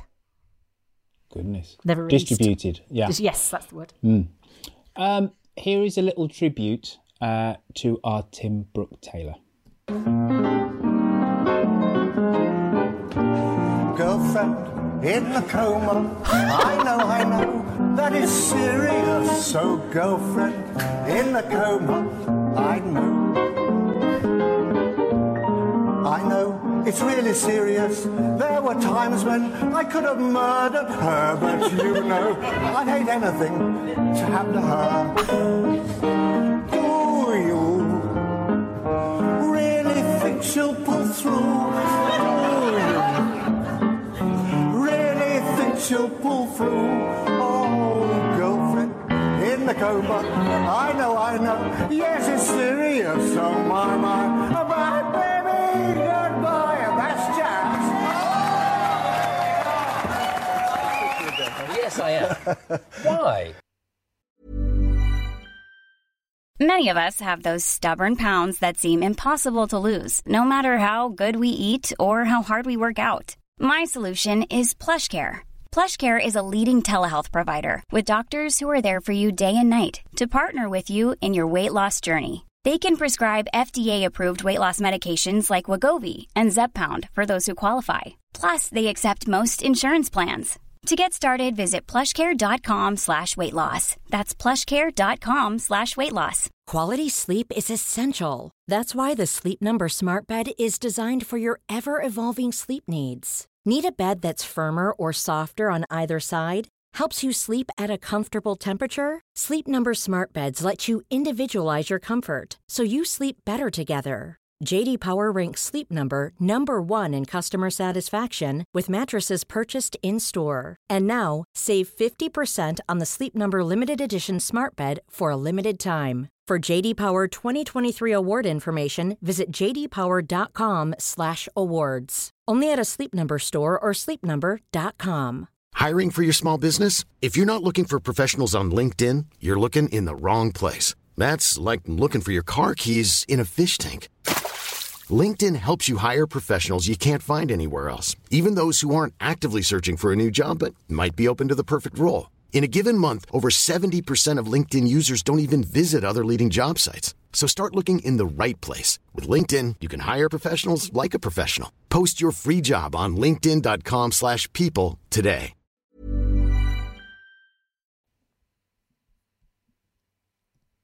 Hello, Dumpty Dum. It's Yokel Bear here, calling with the social media roundup for the week. We started the week talking about Robert and Linda, and the fact that Robert doesn't seem to be, really connecting with Linda, and not really understanding what's going on. Louise Marge said, "I feel for Robert. He might not have the physical injuries, the pain and emotional trauma Linda has, but he's now in a place that's alien to him, trying to do his best to help and adapt. He's so grateful for her to be alive, and understandably, from his perspective, expects her to have the same gratitude." I think that's it. He's not really getting that she's going to be feeling some very complex things right now. Our very own Witherspoon said, "Roberts is demonstrating the corollary of mansplaining, which is man doing. He's struggling with his frustration and sense of helplessness and trying to control the situation. Robert needs to stop and just listen to Linda. So, what else did we discuss? We discussed Ed and Emma. The fact that she kind of asked him back and he gave her the knock back. Was that a good decision on his part or not? Well, Joanne Smith says, I think Ed's right. Emma isn't so much feeling I really love Ed. She's just misinterpreting being without Ed sucks as love. Ed deserves to be someone who truly loves and respects him rather than Emma, who simply doesn't like how her life looks when she's single. Yeah, I think maybe. I mean, God, I tell you, I've been in that position before where I broke up with somebody and then wanted to get back with them. And actually, it was just that. It was just like, oh, God, this sucks a little bit. And by not getting back with this person was actually a really good thing in the end. So maybe it is a case of that. Alex Luca didn't hold back, though, when he said, good choice, Ed. She's her mother's daughter, an undereducated, uptight, aspirational social climber with a chip on its shoulder. Don't hold back there, Alex. I mean, say what you mean. Jan Mitchell says, I was very disappointed with Ed's decision today. I'm afraid his self-esteem and self-regard have taken a beating at the thought of not being enough for Emma. I thought it took a lot of courage for Emma to lay her heart out like that. I hope it's a sign of growth and a transformation of her values. Maybe, yeah. But I don't know. I think in a lot of ways, Emma is her mother's daughter, and I think I'm not sure whether she does change that much. I think she wants what she wants, and actually, I think she should just I wish sometimes Emma would just really just embrace that actually this is who I am. This is the aspirational kind of daughter of my mother that I am, and just be herself, because sometimes I get the impression she's not being herself. Also, as well, we said with coronavirus, we know it's coming to Ambridge. Hasn't yet, but we know it's coming. We asked who would be the 3 people that you would not like to be in lockdown with. And there were some quite strong views. Rosie McGlynn said, Hannah, Gavin and Philip. These 3 should be thrown into a slurry tank, in my humble opinion. Yeah, I'm not so sure about Hannah. She's annoying, but I wouldn't throw her into a slurry tank. Philip and Gav, though, yeah, in they go. Daniel Green said, Kate, because she would drive anyone nuts. And also Adam and Ian, because even stuck in a house, unable to go out, they would still complain that they were too busy to see each other, and be amazed that looking after a baby actually involves looking after a baby. Yes, indeed. Heidi Griffith said, would hate to be locked in with Peggy. I felt so sorry for Linda when she was trapped in a hospital bed and cornered by him. Yeah, there was almost like a horror film feel to it. Trapped by Peggy. But Heidi also said, I wouldn't mind being locked in with Tracy. Oh, God, Heidi, wouldn't we all? Wouldn't we all want to be locked in with Tracy? Because Heidi says, could imagine inventing a couple of new drinking games. A couple. More like hundreds. Lisa Marie said, no to Shula, Peggy and Kate. Strong choices there, Lisa. But she also said yes to being in lockdown with Alistair. And why is that, Lisa Marie? Well, let me go on. Lisa Marie says, I've been single for a long time, and I think it would be nice. I think I need a nice bloke like him. Making a play for Alistair there. Well, gee, you could do worse. I mean, he's got a stable job. He seems okay-ish and, whatever. And we know that he may have some skills in the bedroom because Lavinia was quite impressed, wasn't she? So you go for it, Lisa. Most inappropriate comment that made me spit my tea out laughing, though, was from Steve Gibbs, who said, Helen, if I caught the virus and got really, really sick, she'd know how to finish me off. Yeah, Steve, if she starts baking that tuna bake, worry. Also as well, Jan Mitchell posted something asking, where is Usha lately and where's Alan? Because it's meant to be Holy Week. Have they joined the ranks of the Silence? Sean Evans said they've been furloughed.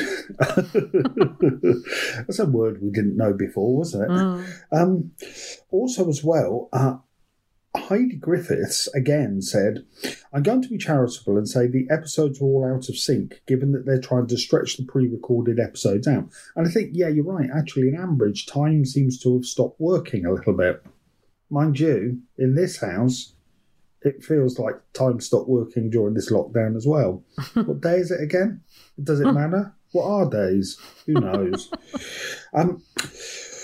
Erica Hobbs asks, is it such a bad thing that we've not heard from Usha and Alan? Yes. I think there's some people out there that would have that opinion. Anyway, that's the social media roundup for the week. I've gone on a little bit too long, but that's it. So thank you very much. Enjoy your weeks. Bye. Bye-bye, sir. Bye. Bye-bye, Mr. Bear. Thank you all.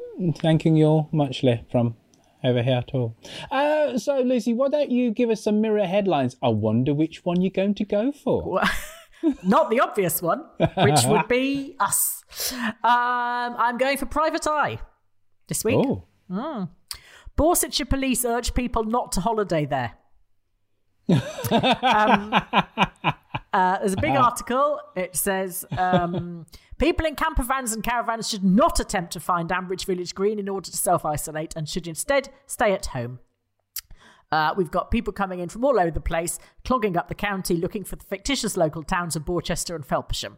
He added, Archers fans have to realise that, just like the rest of the UK, an influx like this puts a tremendous strain on health and police services that simply don't exist. Very good, Private Eye. Now, would you like tweets of the week? I'd love tweets of the week. Okay. First is from Andrew Horn, and it's not strictly a tweet of the week, the Archers thing, but anyway. He said, Radio 4, The Now Show revealed the pregnant pandas' real names as Christine and Derek. Have you got a new script writing gig, Lucy V. Freeman? No, I have not, but I very much like the idea that Derek Fletcher and Auntie Cardboard are at it in a little panda cave. D. Daly. In fairness, Ed, your kids are fairly confused already. Their uncle is their mum's ex and you're your nephew's stepfather. Good point. Helen, not Archer. I hope tomorrow's The Archers is the one where the Gills get back from their Italian holiday and invite everyone round for a massive housewarming party. We've got to trigger this thing in Ambridge somehow. We might as well do it with style. Yes. Josh Tambini. Linda is very good at acting. I used to struggle to sound convincing when ringing up work to say I was ill. Peggy's Pussy said, is Linda in the Harrison Burns unit? And is this tweet of the week? It is. If you've got small children, block up their ears if you want to avoid any questions. But anyway. Pajama Llama. Shula, help me with this egg hunt. Kirsty, what did you just call me?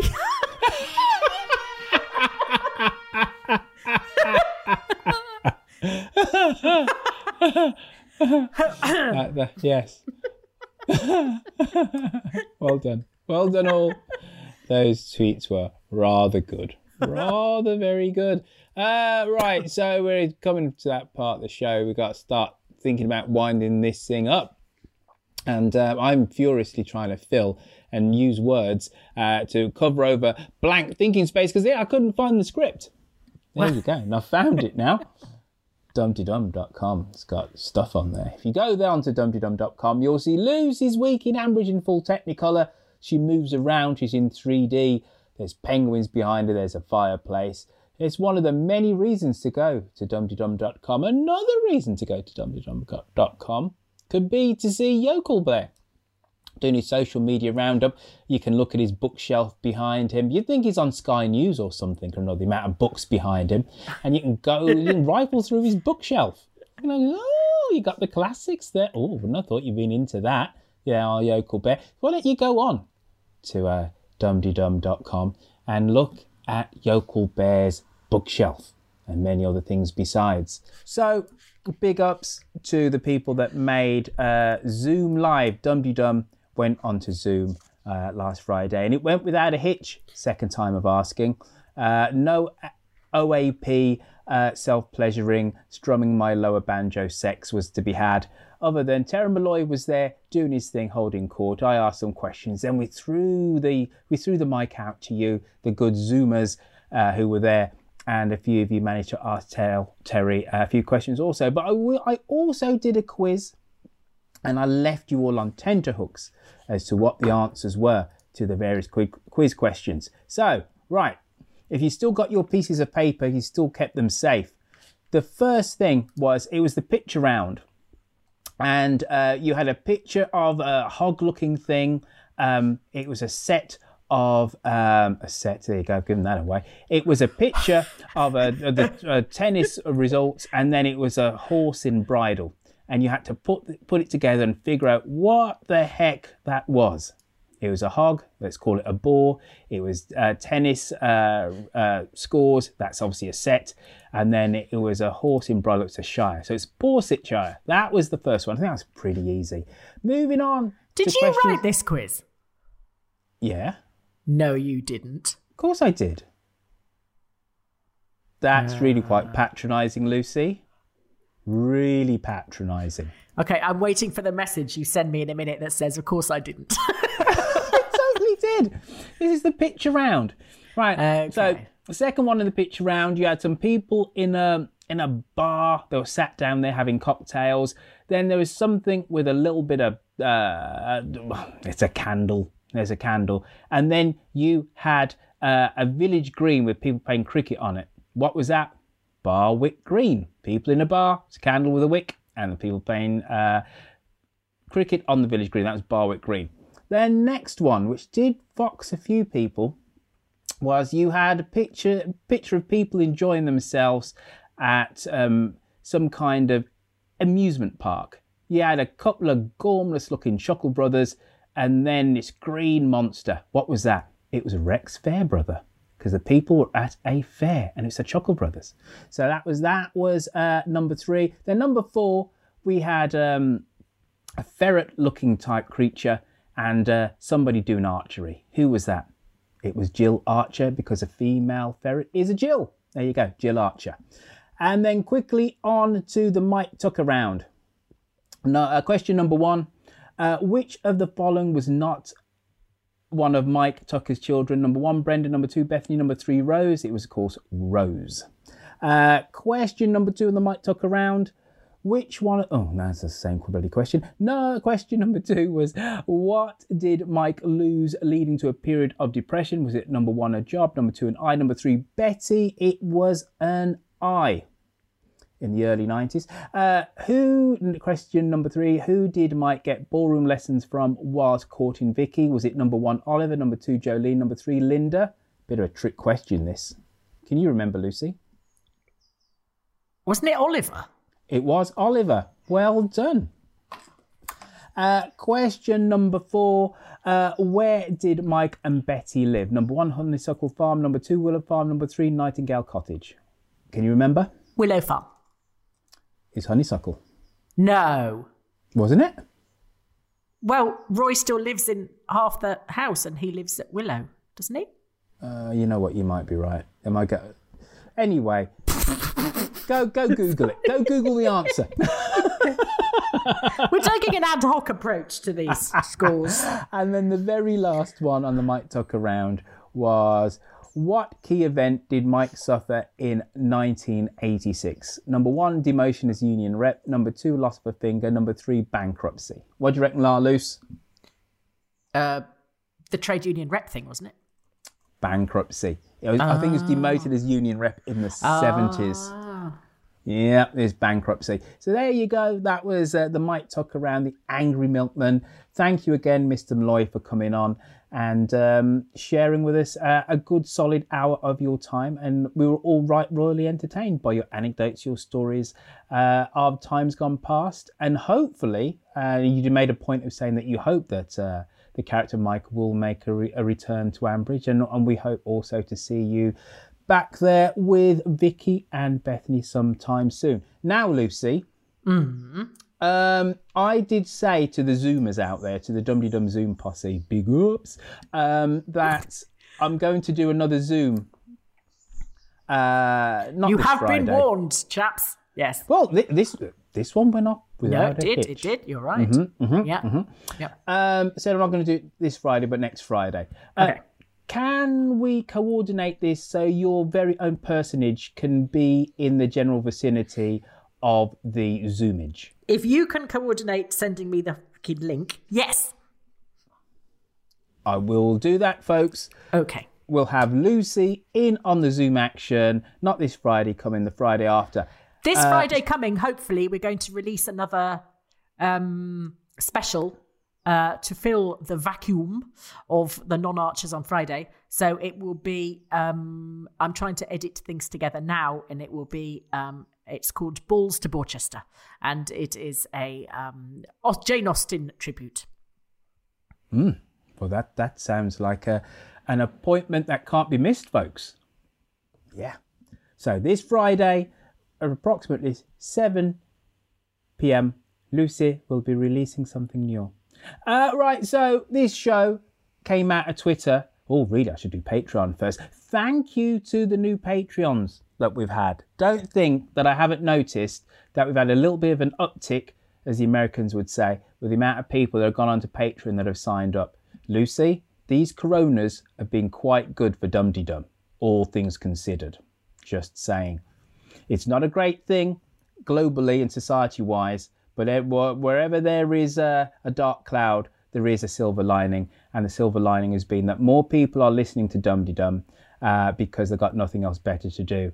And that's been reflected in the fact that more people are signing up to Patreon. So, you know when that woman, Sister Sally said, and I've discovered this wonderful podcast. I was on the verge of thinking, which one? What was it? I'm always up for a recommendation. Oh, I see you mean this one. Oh, okay. Well, this kind We're of feels... shit at marketing, aren't we? We really are. But this feels less of a podcast and more of a just a... Well, It's a as we chat. said before, it's a chat. It's a chat. A bit of group therapy. Yeah. Bit of musings on life, love, and the universe. It's not actually a show. No. It's not like we put this out episodically, weekly, you know. Or with any forethought or planning. No. Exactly. No, it just kind of organically just like happens, and it's just a reflection on life. So you took the words right out of my mouth. When she says, I found this new podcast, first off, when I heard the call, I was like, oh, I wonder what it is as well. I got my pencil and paper out and started scribbling it down. So, So this show, we've had a little bit of an upside because more people are needing a little bit of solace and entertainment in these confusing times. So I'd like to thank you for all those new Patreons that are throwing us some shekel our way. It's much appreciated. And of course, this show came out of the Twitter, which is probably the one social media source which I was going to say has done the most to help knacker the traditional news industry. But in terms of breaking news, you know, you don't go onto cable TV anymore. You just go onto Twitter. Twitter always gives it before that. That's how important Twitter is. And Twitter got Lucy and I together. That's how important that medium is. Got us together. Yeah, blame Twitter. Yeah, true. Yeah. And so if you like this show, praise Twitter. If you hate it, blame Twitter. I couldn't give a rat's ass if you want to blame it. Because you know what? I love doing Dum-de-Dum. And I cherish the day that I first met Lucy, first on that Saturday on Twitter, where we had a little bit of a DM chat. And then on the Monday, or was it the Tuesday, when we got together at South Bank and eyed each other up over a cup of tea and decided, let's be big in the world of Archers fandom. So Twitter, I thank you for that. I'm also can be found on Twitter by going on to that same platform and typing in @Roifield, spelled R-O-I for India, F-I-E-L-D. How can people find you, Lucy? At Lucy V. Freeman. And if you type in @Dum-de-Dum, you fundamentally basically get Mr. Yokel Bear, who's also an @. If you type in @Yokel Bear, you'll get Yokel Bear. But you get him masquerading as Dum-de-Dum, being funny as, excuse the French, fuck, basically. So go on to there. Now, if you want to join our Zoom chat in 2 weeks' time, you best be following us on Twitter.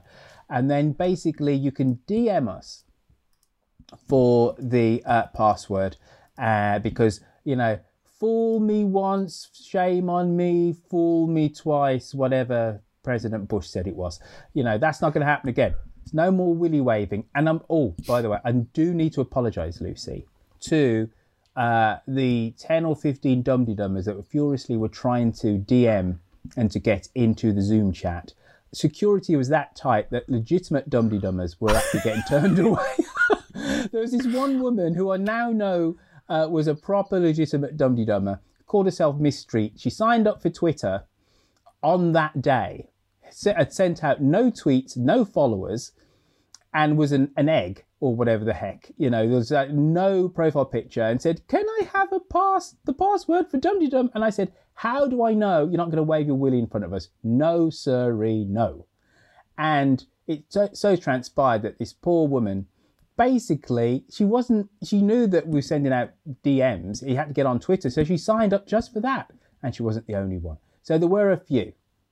So, ways around it. Number one, go into the Flick app. I do post it there publicly on the Flick app because you have to sign into the Flick app and be somewhat of a hardcore dum-de-dummer.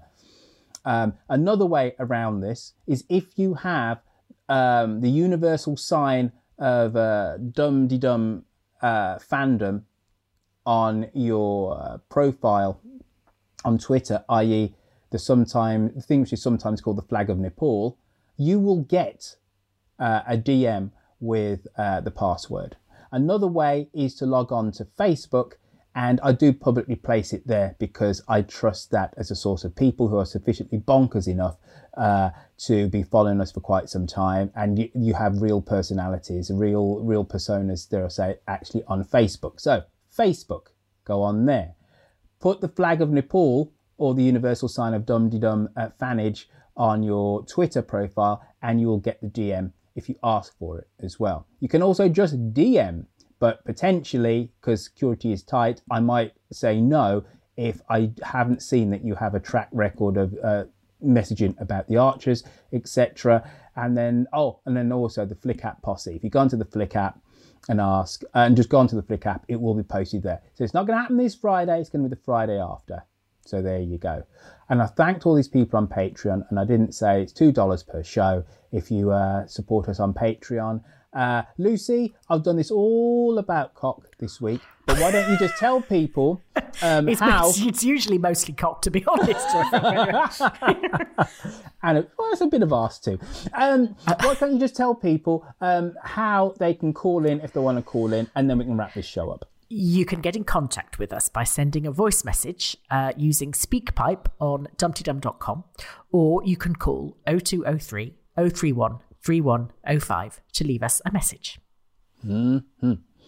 I think that's just about the end. Do you have, Arloose, the name of the track that our Babs sang on?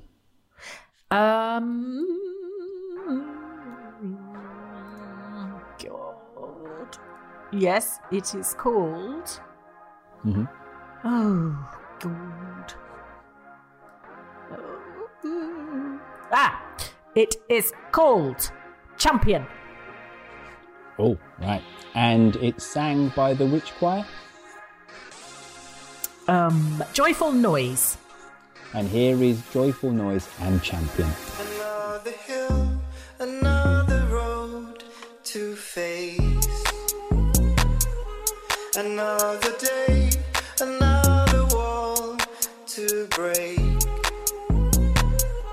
But on we climb to higher ground, and we'll sing out loud.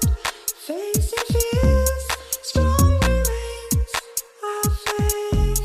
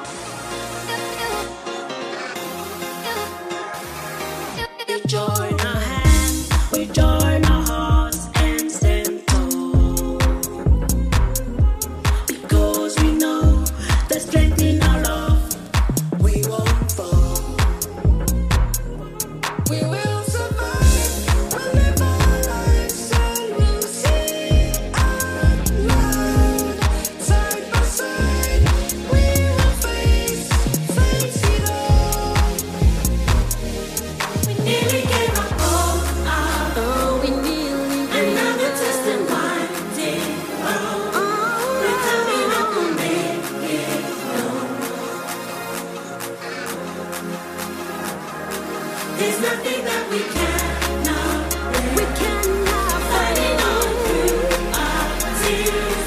Together we will face our fears. Standing strong, united each day. Never too much, we will find a way. It's because of the champion you made. Keep on fighting, no more step by step. Find my voice and be power erased. All because of the champion you made.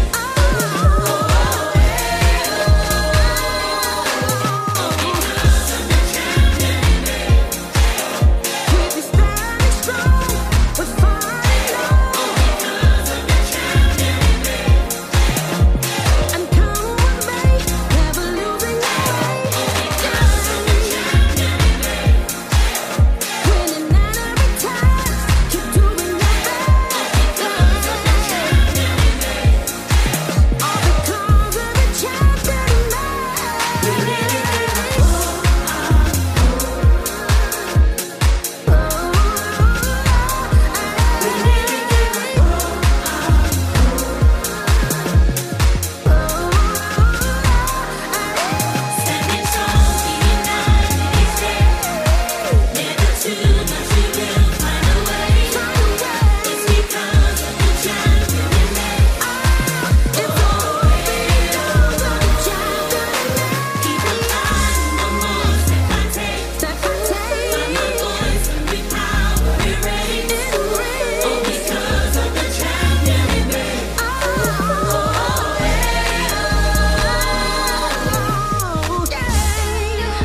Standing strong, we'll find a way.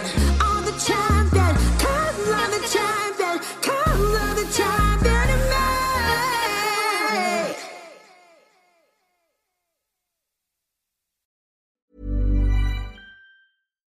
Hi, I'm Daniel, founder of Pretty Litter. Cats and cat owners deserve better than any old-fashioned litter. That's why I teamed up with scientists and veterinarians to create Pretty Litter. Its innovative crystal formula has superior odor control and weighs up to 80% less than clay litter. Pretty Litter even monitors health by changing colors to help detect early signs of potential illness. It's the world's smartest kitty litter. Go to prettylitter.com and use code ACAST for 20% off your first order and a free cat toy. Terms and conditions apply. See site for details. Planning for your next trip? Elevate your travel style with Quince. Quince has all the jet-setting essentials you'll want for your next getaway, like European linen, premium luggage options, buttery soft Italian leather bags, and so much more. And is all priced at 50 to 80% less than similar brands. Plus, Quince only works with factories that use safe and ethical manufacturing practices. Pack your bags with high-quality essentials you'll be wearing for vacations to come with Quince. Go to quince.com/pack for free shipping and 365-day returns.